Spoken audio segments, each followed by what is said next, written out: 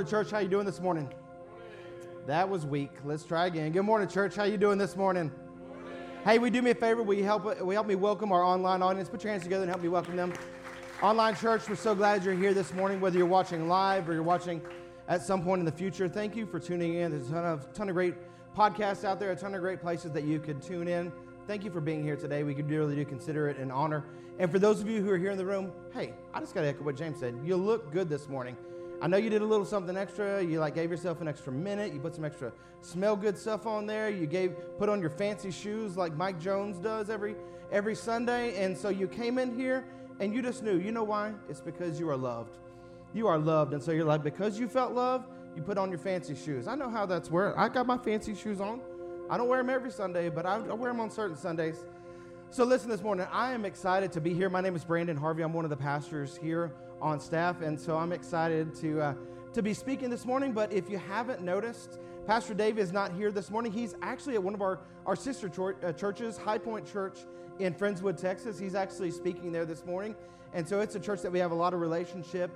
Pastors Dave and Tara, they have a lot of relationship with the pastors there, and so it's a cool thing whenever really you can go in other places that have very similar DNA. And that pastor, many of you that were here early on, you'll remember Pastor Niemeyer, right? He came here, I want to say it was in our first year, and he spoke and he invested in us, in our church, at a time, honestly, when we really needed it. And they were so gracious to do that. And so we just thank God for partners out there, that we are not in this thing by ourselves. But if you would, will you join me real quick? Let's just pray for Pastor Dave, and let's pray for them. Let's just thank God for what God's going to do there at High Point Church. Father, we're just so grateful, God, that we have an incredible pastor. And Lord, we thank you this morning as he goes there to invest in that congregation and those people, God, that you would use him, that you would speak through him. God, that every purpose and intention that you have today for that church, God, would be received. God, that it would be walked out. Everything that you want for them, God, let it fall on that house today. Accomplish your purposes there with him. Be with Pastor Dave. Let him have a blast with that congregation. In Christ's name we pray. Amen. So how many of you guys actually were here last week for the start of Life Hacks? Anybody? All right, so the big question is this. Did you do the key fob trick? How many of you guys actually went out and tried it? All right, a couple of you guys. All right, so let's do this. For like the 12 of you who actually were here and tried this, let's take a poll. How many of you it actually worked? Right, raise your hand. All right, we got a couple. All right, how many of you tried it and it didn't work and you just looked like an idiot? Me too. I stood there in the middle of the baseball field. Actually, I moved up like every 10 feet, right, to try it. I'm like, maybe, and then it was crazy. It was ridiculous. I know I look like a moron, right, doing it because I'm like this. And I was looking around. I'm like, is anybody looking at me as I'm doing this? And I tried it. So, Pastor Dave, if you're listening to this at some point in the future, jury's still out on your life hack. So what I wanted to do this morning, I wanted to give you another one. So some of you guys that are a little bit more technical may actually know this. So I want you to do me a favor. Take out your phone and turn on your camera, right? And if your phone does not have a camera, I don't know how to answer that for you, okay? But if you have a camera on your phone, I want you to get it out. So I want you to go there, and I want you to turn it on selfie mode, right? Or in the mode where you can actually take a picture of yourself, right? So some of you didn't know that. So I'm going to show you, okay? So this is us, right? I'm taking a selfie of me, my fat face, and you looking beautiful. And what I want to show you is this. If you have a remote control, what you can do, you can turn it in selfie mode, and you can actually check the batteries on your remote control by doing this. So your eyeball cannot see this. It can't see the IR emitter. But when you put it on your phone, some of you that'll be able to see this, you can actually see that it turns red. And so what it does is the camera, because it actually has a frame rate that allows it to be able to capture this, it can actually see the IR emitter in there. So you can check and see if your batteries on your remote control are actually the problem, if you're ever having problems with a remote control. So is that worth the price of admission this morning? So, and I know that one works, right? So you don't have to put this up to your head and press the button or anything like that, right? So, well, this morning I am so glad to be here. I'm so excited. I consider it an honor to be on this platform. And really, church, I got to tell you, I love this church. I love being a part of it. My family is better because we are here, because God has planted us here. And I got to tell you, we have a wonderful church. And here's my shameless plug for small groups, for taking the next step. If you're doing life alone, don't do it, right? Put yourself out there, get involved, give someone your phone number, get in a small group, find some community. It is worth having. So with that being said this morning, I want to jump in here, and we're going to get started on Life Hacks week number 2. So before we do, got a cat joke I want to tell you this morning. How many of you guys like cat jokes? All right? Cat joke. All right, so here's my cat joke. Just kidding. All right, I tried it before service. It went over about as well. All right, anyway, so you'll think it's funny later, and you'll tell it to somebody because you'll be like, I remember this one. So this morning, as we continue our series, I want to talk to you about this, hacking calling, or hacking our calling. Last week, Pastor Dave really did an incredible job of laying out both the beginning of the series, what to expect from it, but also hacking control. And some of you guys, I know it was really enlightening. It was really informative, really challenging, causing us to really ask some difficult, kind of heart-stirring questions. And this morning, I really want to continue in that vein. So as we talk about hacking calling, first of all, let's define what calling is. Calling is defined as a strong urge toward a way of life. And specifically for a Christ follower, it is a drawing toward the things of God, a drawing towards Christ. But we really don't use this word in everyday life, right? We don't use calling, except if you're in church world, they use calling a lot. They use words like anointing, and they use other church words, right, that we really don't use in our everyday lives, at our jobs, in our homes. But the more common word that we're going to use this morning is this. It's the word purpose. Purpose is defined as this: the reason for which something is done or created, or for which something exists.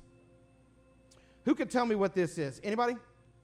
Anybody? Go for it. Anybody? I'll show you. Put it closer. What's that? Screwdriver. Just a question for you, right? And I know some of you guys and some of you ladies that are tool people, how many of you have ever had a screwdriver in your hand and you needed a hammer, and suddenly the screwdriver became the hammer? We've all done it, right? At some point, we're like, I didn't have this, so I had this. And so you can always tell, right? How do you know? If you look right there, you can see the indentions, the marks, because the screwdriver turned into a hammer. Can I tell you, when the person, whoever Mr. Phillips was, right, that invented the Phillips screwdriver, I can tell you, in his brain, when he's there in his shop thinking, if only I had a tool that could take and twist something into something else. If I only had a tool like that, wait, I have an idea. What if I create something that looks like this, and then you could put it into something else, and you could twist it and turn it and accomplish something, basically fasten something or secure something? I can tell you, in his mind, he never thought that this was this. Not one time. He never thought, maybe they'll use it to hammer stuff in. Why? Because the person who designs it always knows the original intent. Always. Always. Now, that doesn't mean that someone might not use it the correct way, because they might use it the incorrect way. But the original designer, the person who invents, they know what they created it for. So you guys can kind of get where I'm going with this.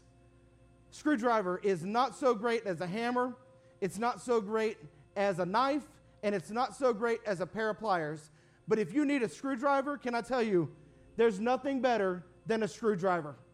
If you need a hammer, there's nothing better than a hammer. If you need a knife, there's nothing better than a knife. And as I lay out kind of the hook for you this morning, it's this.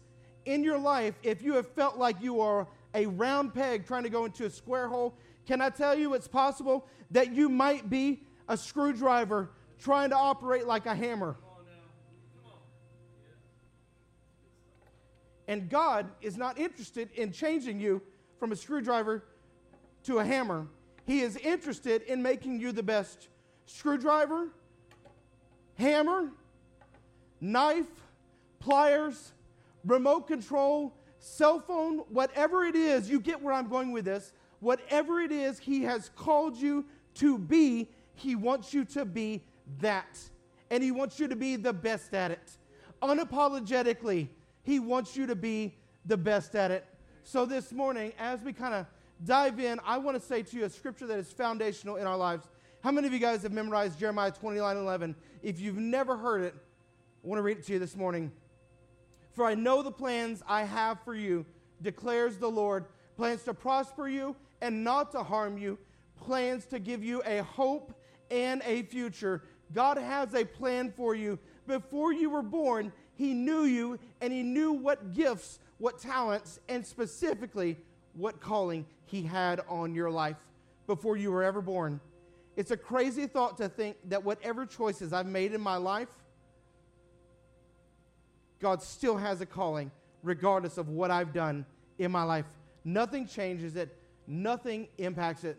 So this morning I want you to understand, as we talk about the creator, right, the designer, the inventor, as Christians or as people who are wrestling with the idea of faith, until we settle the question of if God is our creator, it's difficult to determine our purpose in life.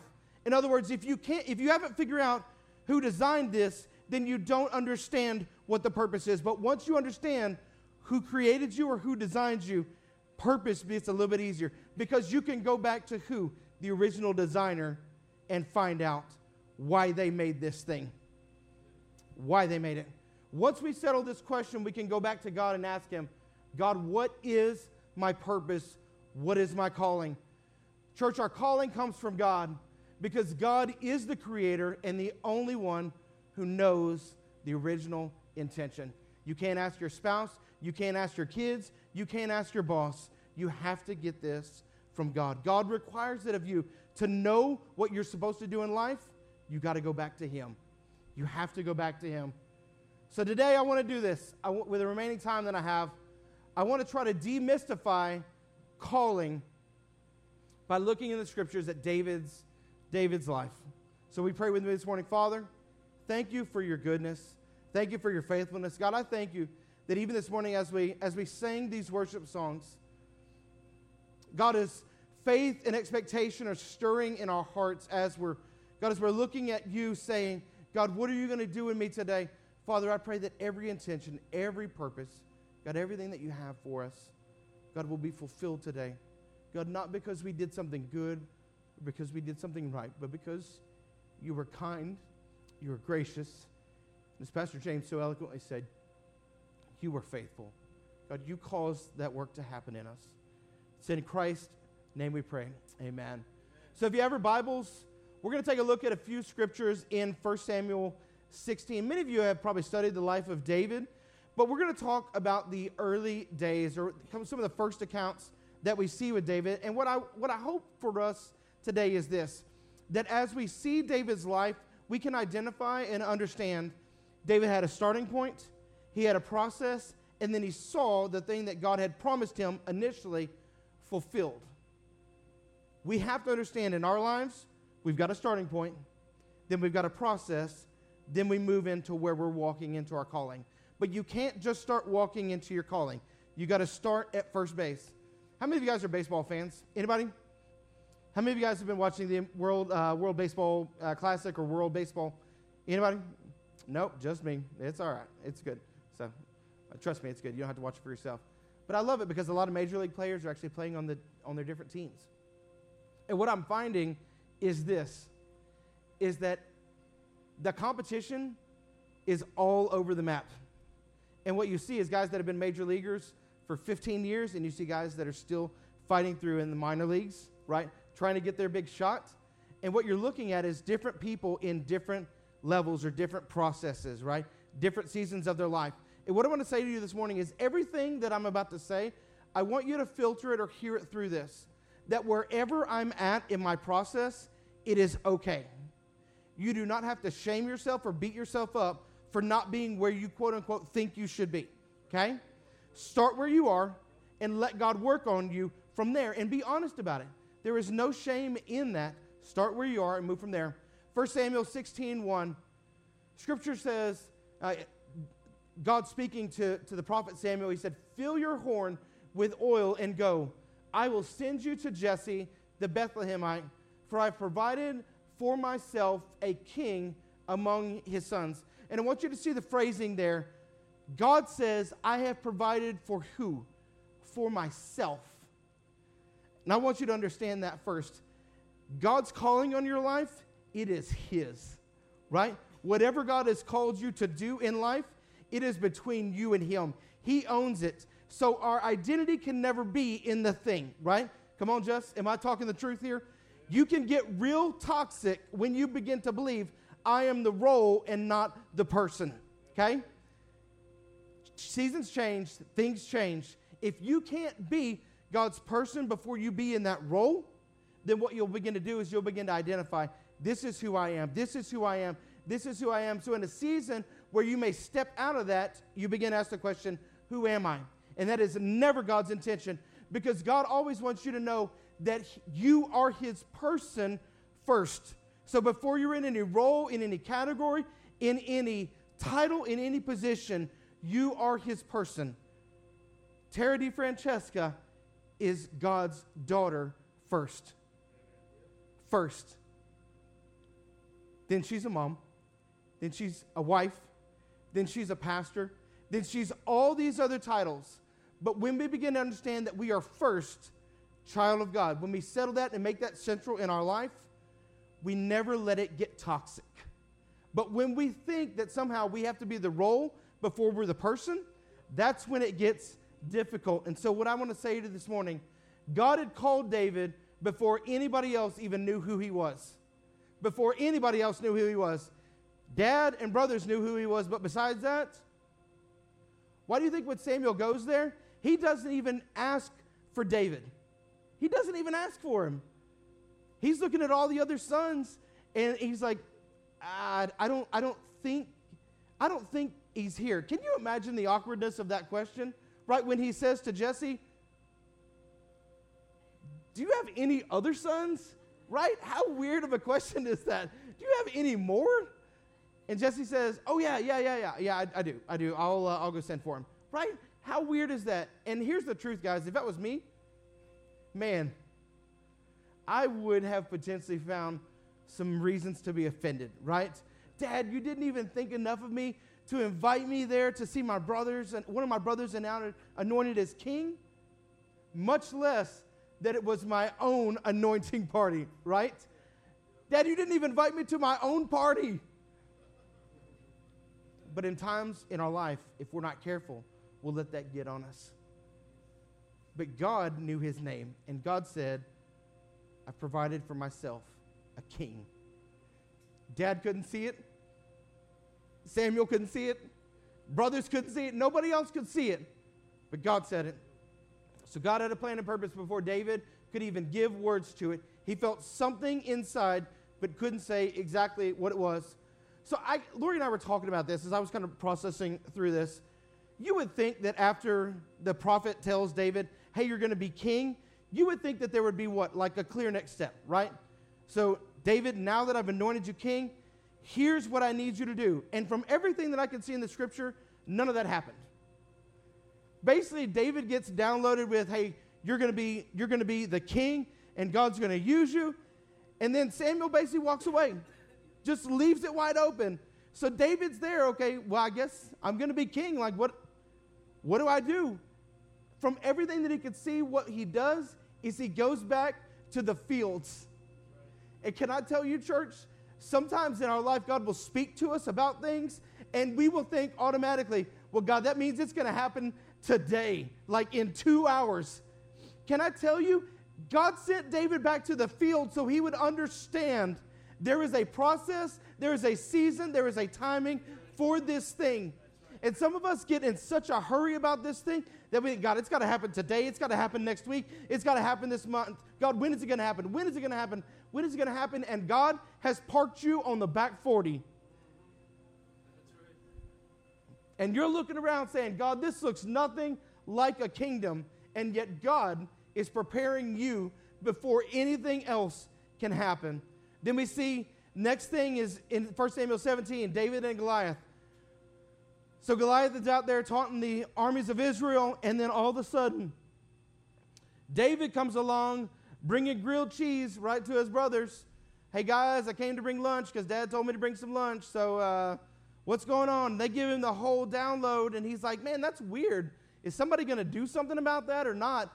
And they're like, well, they make every excuse that they can, and David's like, man, that seems strange because, like, when I was out in the woods, when I was out in the back 40, there was a time where I killed a lion, and there was a time that I killed a bear. So, I mean, if that can happen, why don't we see if we can't take down the giant? And the brothers look at him and do exactly what his dad and Samuel had done and say, David, just discounting him, disregarding David, it's not going to happen.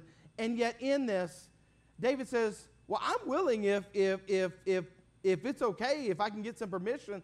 And David sees this happen. In verse 8, Goliath stood and shouted to the ranks of Israel, why don't you come out and line up for battle? Am I not a Philistine? Are you not the servants of Saul? Choose a man and have him come down to me.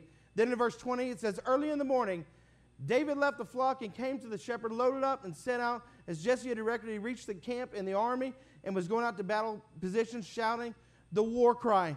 David gets there, does his thing, and before you know it, Saul tries to put his armor on David, and as you can imagine, because he's skinny and young, it don't fit. And David's like, I can't do my thing in this, so do I have to wear this? And Saul's like, I guess not.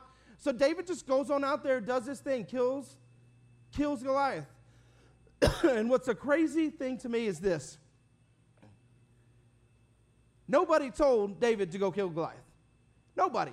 David, in a sense, was just being David, just doing David things. And can I tell you, church, if you will just be you, doing you things, and forget about the supernatural and how it has to be supernatural in nature, and just do the next right thing, do the next right thing. Taking out lunches, right? You guys need some lunch? Let's do that. Hey, that's weird. Nobody's messing with a giant. Hey, I can do that. You want me to go do that? He does the next right thing. And it's amazing to me that he goes pretty big jump, right? Delivering grilled cheeses, now taking out the giant. So we see there was a clear next step for David, even though it was not laid out for him by the prophet. Then we see in 1 Samuel 18, Saul heard about David's success, right? And so he hears the song. It's there in verse number 7 of Samuel 18. It says, as they danced, they sang, Saul has slain his thousands, and David his tens of thousands. And Saul was angry. He was angry. Church, can I tell you this morning, there are going to be times when as God is molding you and shaping you as you prepare to walk in your calling, that people are not going to be happy about it. They're not going to celebrate with you. They're going to point out everything that's wrong about it, everything that you shouldn't do, why it's either insincere or fake or not real, or why it's too early, or you shouldn't have did it this way, or you shouldn't have did it that way. And the truth is this: you may not have done it perfectly, but you should have done it faithfully. And if you do it faithfully, faithful always trumps perfection. Perfection stops us from doing anything. Faithfulness causes us to just walk and do the next thing. Does that make sense? I can't jump from here to Justin. What I can do is take steps to walk down the stairs and walk to Justin. So many times in our life, we're looking at one gigantic step when it is a series of 27 steps. And if you will take step 1, then you can get to step 5, and 5 to 8, and 8 to 12, and so on and so forth. You don't just make 1 to 27. You walk the steps out. Saul got angry, but it didn't stop David. What's crazy to me is this. Saul invited David into his household. I have to believe that somehow Saul heard that David had been anointed king. I have to believe that somewhere in there, he had at least heard rumors that something somewhere had happened with the prophet. Saul brings David into his house.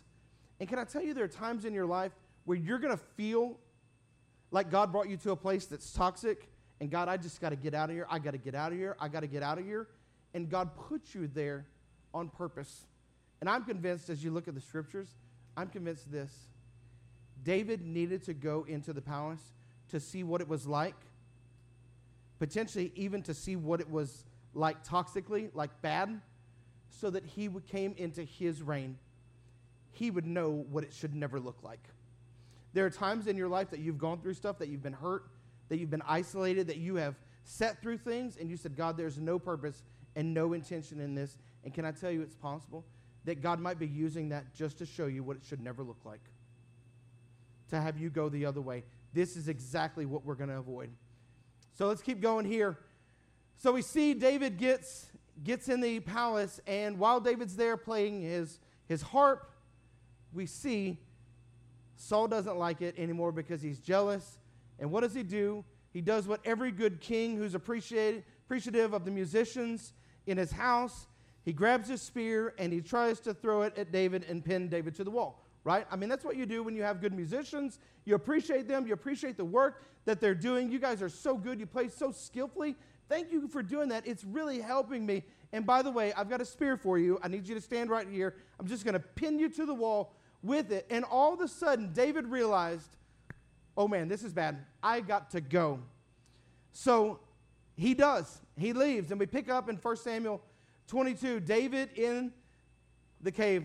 So David left Gath and escaped to the cave of Adullam, where his brothers and his father's house heard about it.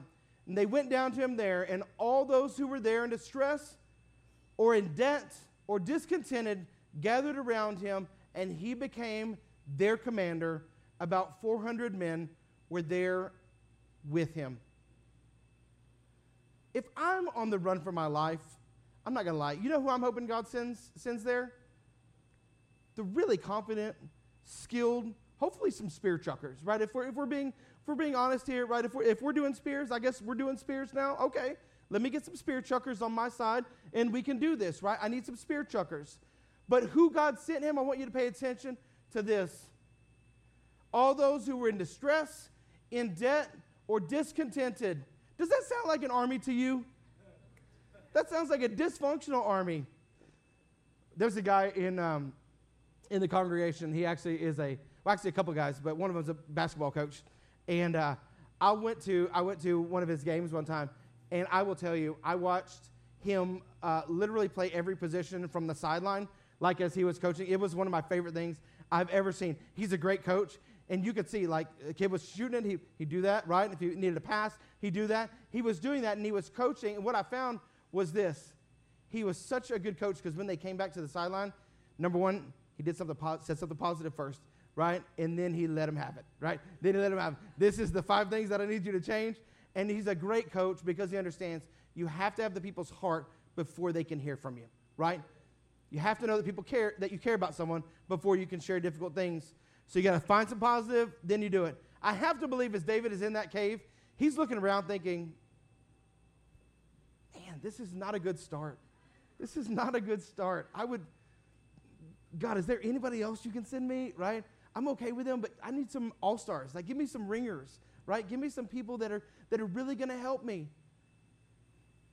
But church, I want to say to you this morning, in your life, it's very possible if you're on the run trying to figure out, God, where have you called me to be? What have you called me to do? That the people who God puts around you as you're in process, they're there for 2 reasons. To help you and for you to help them. We are a community. We get better when we open up our lives to trustworthy people. Not just anybody, right? But trustworthy people. See, church, the cave is the moment in our lives where we struggle to reconcile what God has said and what we are currently facing. We're all either questioning, why am I here? What did I do wrong? Did I hear you wrong? Why does it look like this? And when is this thing that you said was going to happen? When is it going to happen? So we're all somewhere in that process. And in order to discover our purpose and walk it out, we need to recognize where we are in this process. How many of you guys are John Maxwell fans? Anybody ever read any of his books? John Maxwell is an incredible author, incredible speaker. He is best known for leadership, right? That's his niche. But in one of his most famous books, The 21 Irrefutable Laws of Leadership, Maxwell says this. He said, God gives a man a vision, God kills the man, and then God causes the vision to come to pass, or God caused that thing to come to pass. In David's life, David heard very clearly, I'm going to be king. But what God needed David to understand was you're not going to be king because you did something right. You're going to be king because I said you're going to be king. And that is important to understand because David did not have to make his identity king. His identity was God's person. And in your life, if you will settle that you are God's person before you're in any other role, you can walk in confidence and in confidence in your calling to know that I don't have to do this so that God will love me or so that God will accept me. I can do this thing from a place of I'm already accepted. And as we're learning in our freedom group, when you understand that you're already accepted, you can stop fighting for acceptance.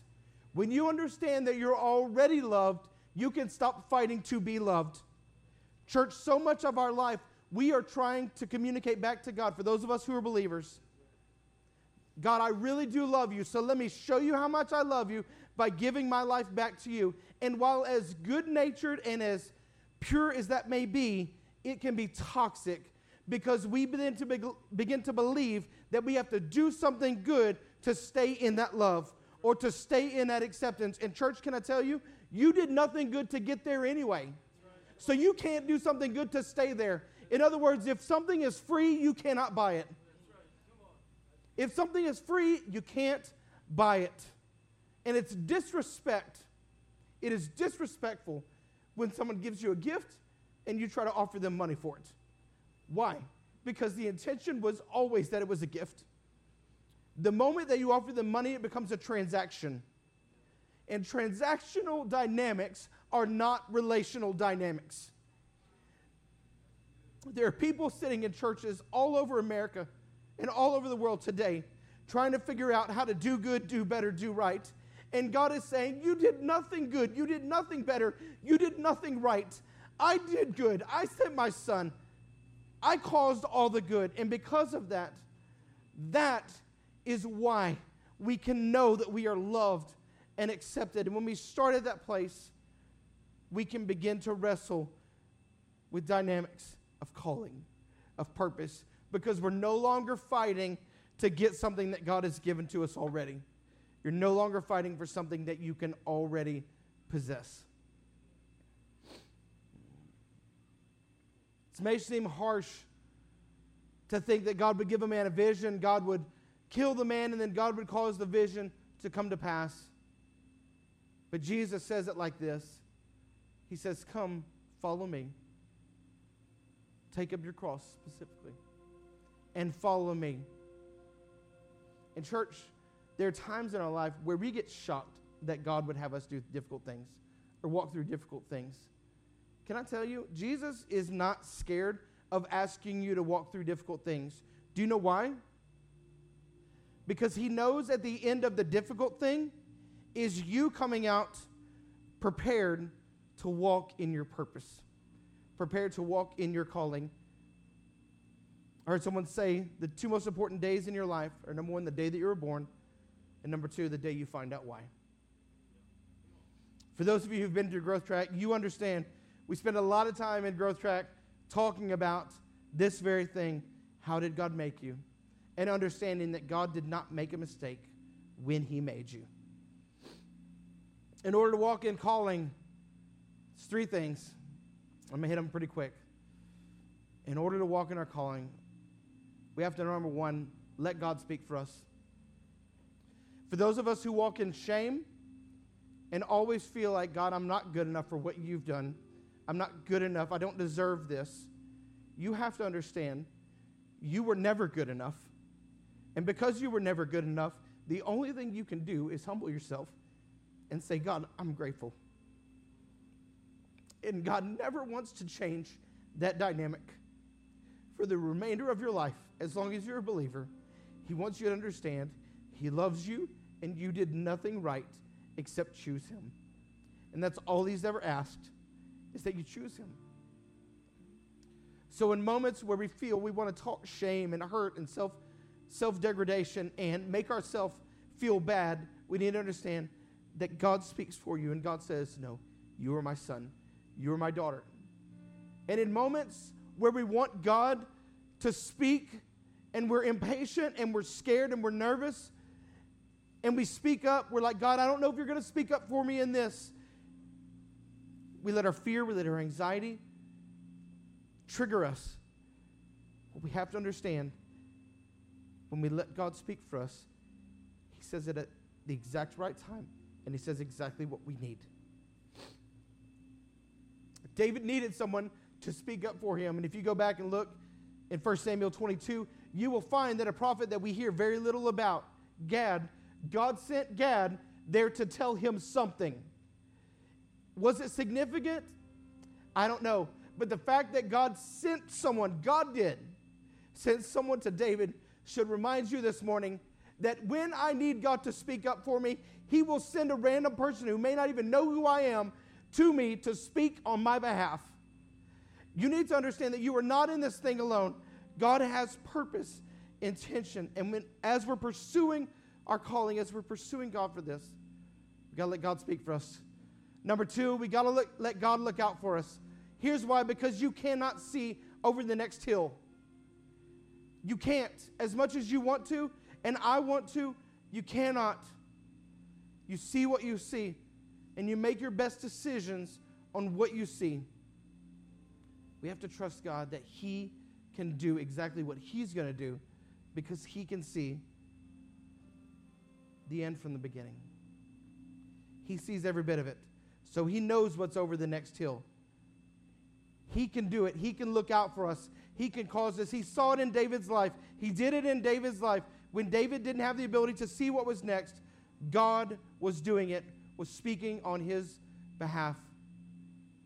Third, we have to let God move us. Because self-preservation is natural, but it's not the gospel.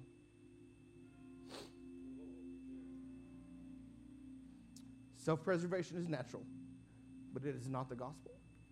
Jesus said, "Come, take up your cross and follow me." If he was doing things according to our culture, Jesus would have said, "Consider how much time you have. Consider your emotional wellness," right? How much rest have you had? What's your diet look like? How much money do you have in the bank? How does the road look? Is the road okay? Like, is it smooth? And yet Jesus says none of that. Do you know why? Because he is not concerned about how difficult it is, because he will be with you in the difficulty. See, sometimes I like orange juice, okay? I like orange juice. Do you know how they get the juice out of the orange? They squeeze it. I mean, if we're being compassionate here, is there no compassion for the orange? They're just squeezing the life out of that orange. No consideration for the well-being of the orange. Why? Because in that scenario, the juice is more important than the fruit. And in your life, you can oftentimes look and say, well, God, I need to look out for myself. And I understand there's a balance to this, and there is a balance to this. Hear me. There's a balance to this. But if we're not careful, we will get so caught up in taking care of ourselves that we will silence the voice of the Holy Spirit when he says, come closer, come sooner, walk longer, go harder, do more, be better, don't shut down, don't stop, don't quit, don't give up. Because of this, because he is not interested in your convenience. He is interested in you walking in your calling. So God had to get David out of the field into the cave by way of going to the palace and ducking spears. And he got to the cave, and can I tell you, God put him in the cave. The cave did not feel like a great landing spot. It did not feel like a good landing spot, but yet it was exactly where God wanted him to be. Exactly. He could not have picked a more perfect place. And today I just want to say to you, if you're in that place today and you say, God, I feel like you said something, and yet where I'm at, they don't mesh. They don't feel like they mesh. And what I want to say to you today is this. You hold steady. Do not give yourself an out. Yeah, it's difficult. Yeah, it's not ideal. But don't give yourself an out. Because at the end of the not ideal situation, if we trust God with it, we walk back into that same palace. This time, not ducking spears and not living in a toxic kingdom, but leading and leading from a place of health because we never needed it anyway. Church, can I tell you, the thing that God will call you to do, it's bigger than you. It's more difficult than you. It's more important than you, but yet God lets you be a part of it, and he still loves you and calls you his person. You are his person first. We stand with me this morning.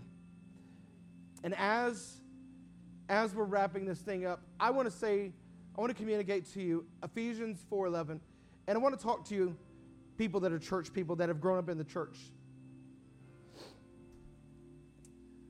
Some of us, we have believed through the years that there is no other calling, there's no other, quote, calling than to stand up here and speak or sing a song.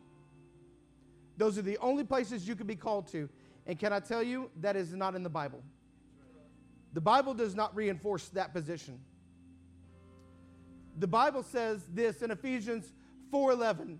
He says, so Christ himself gave the apostles, the prophets, the evangelists, the pastors and teachers to equip his people for works of service. To equip who? His people for works of service, so that the body of Christ may be built up until we reach all unity in the faith and in the knowledge of the Son of God, and becoming mature, attaining to the whole measure of the fullness of Christ.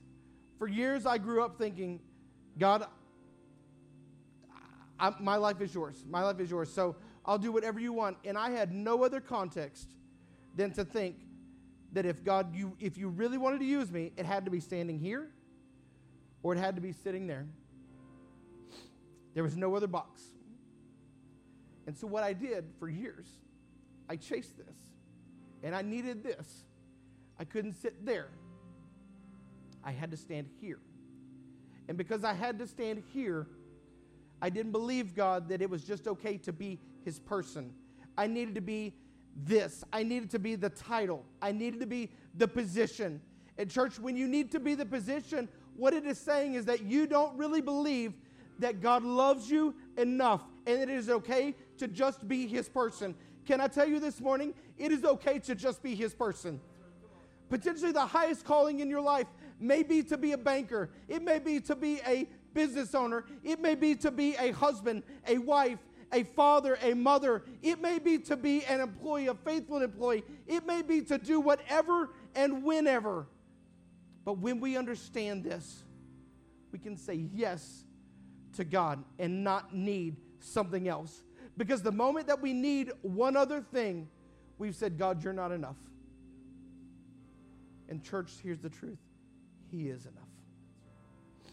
He's enough for your insecurities, for your hurts, for your wounds, for your questions, for whatever. He is enough. So my challenge to you today is this. In hacking our purpose, I want to say to you, in places where you've tried to vouch for yourself, speak up for yourself because you were scared that God wouldn't speak up for you or nobody would speak up for you. I want you to trust the God of the universe who sees everything that you're facing and everything that you're experiencing. He will call someone from nowhere to come into your life to speak on your behalf. I want you to trust that he who can see the end from the beginning can send someone, can speak something, can give you clarity, can give you wisdom without you needing to put a stranglehold on it. He can do that. And I felt this so strong in my preparation this week. For those of you who feel like, God, it's uncomfortable, I want you to hear me very clearly. Don't squirm. Don't squirm and resist the urge to just move because it's difficult. Because here's the deal. It's easier to walk away than it is to sit in it and fight through it. It's easier. It's easier to quit a job than it is to try and fix the dynamics in your work relationships, than to have a difficult conversation with your boss. And there are times and there are seasons, I get it. But what I want you to hear this morning, let's talk about church. You cannot think that if I leave, the problem is going to get fixed. All that will happen is you'll take the problem with you. So the next place you go, you'll carry your toxic stuff with you. And you'll walk in there saying, man, this is exactly the same. The people are the same. I can't trust them. I don't like them. They're fake. They're this. They're that. The whole time it's in you. Pray this with me this morning. Jesus, I thank you that you're faithful. God, I thank you that you are causing all good things to happen in us. God, I thank you the same way before David was even born, you knew his name. You had purpose. You had intention. Father, I pray that you would remind us today, God, that we do have a purpose. God, and that number one purpose is to be your person, is to have a relationship with you. So this morning, if you're here today and you say, Brandon, I've never started I don't have a relationship with God. I don't even know what that means, really. If that's you, in just a moment, we're going to pray a prayer together. And I want to pray with you. And you're going to start that relationship with God today, not because you're perfect, not because you did something right, but because you recognize, God, I need you in my life. And the second group we're going to pray for in just a minute is those who say, Brandon, I'm in process. And I want to be faithful to not shortcut the process that God has me walking through. Because I want to see God use me. And I want to be everything that He's called and intended for me to be. If that's you today and you say, I need to start a relationship with God, will you do me a favor? Will you raise your hand? We want to pray for you.